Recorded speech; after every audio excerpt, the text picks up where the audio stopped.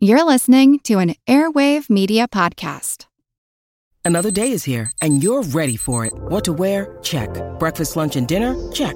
Planning for what's next and how to save for it? That's where Bank of America can help. For your financial to-dos, Bank of America has experts ready to help get you closer to your goals. Get started at one of our local financial centers or 24/7 in our mobile banking app. Find a location near you at bankofamerica.com/talktous. What would you like the power to do? Mobile banking requires downloading the app and is only available for select devices. Message and data rates may apply. Bank of America N.A., member FDIC. When you hear of infrastructure, it's mostly about roads, bridges, buildings, that sort of thing. But there's another kind of infrastructure, and it's alive.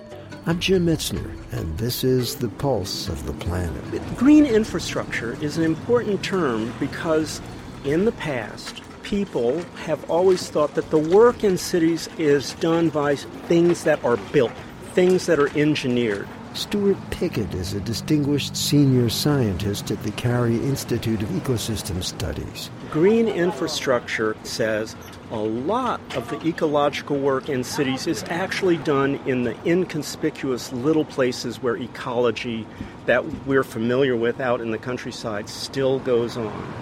The parks, the yards, the meadows, places that are conspicuously green or blue. For example, there are strips of vegetation on rights of way. There are sometimes even abandoned lots, little corners of neighborhoods, little triangles between big streets and things like that.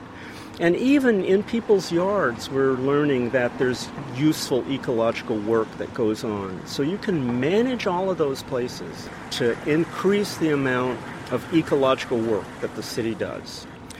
One of the things that is really important in all kinds of cities is water management, stormwater management, how you absorb the water that comes in big storms. And these little pockets of green can be managed so that they channel water from the streets, the sidewalks, the impervious surfaces nearby, and provide an opportunity for that to infiltrate into the groundwater so that it's not a problem for the sewer system, either the sanitary sewer system or the storm sewer system. I'm Jim Metzner, and this is The Pulse of the Planet.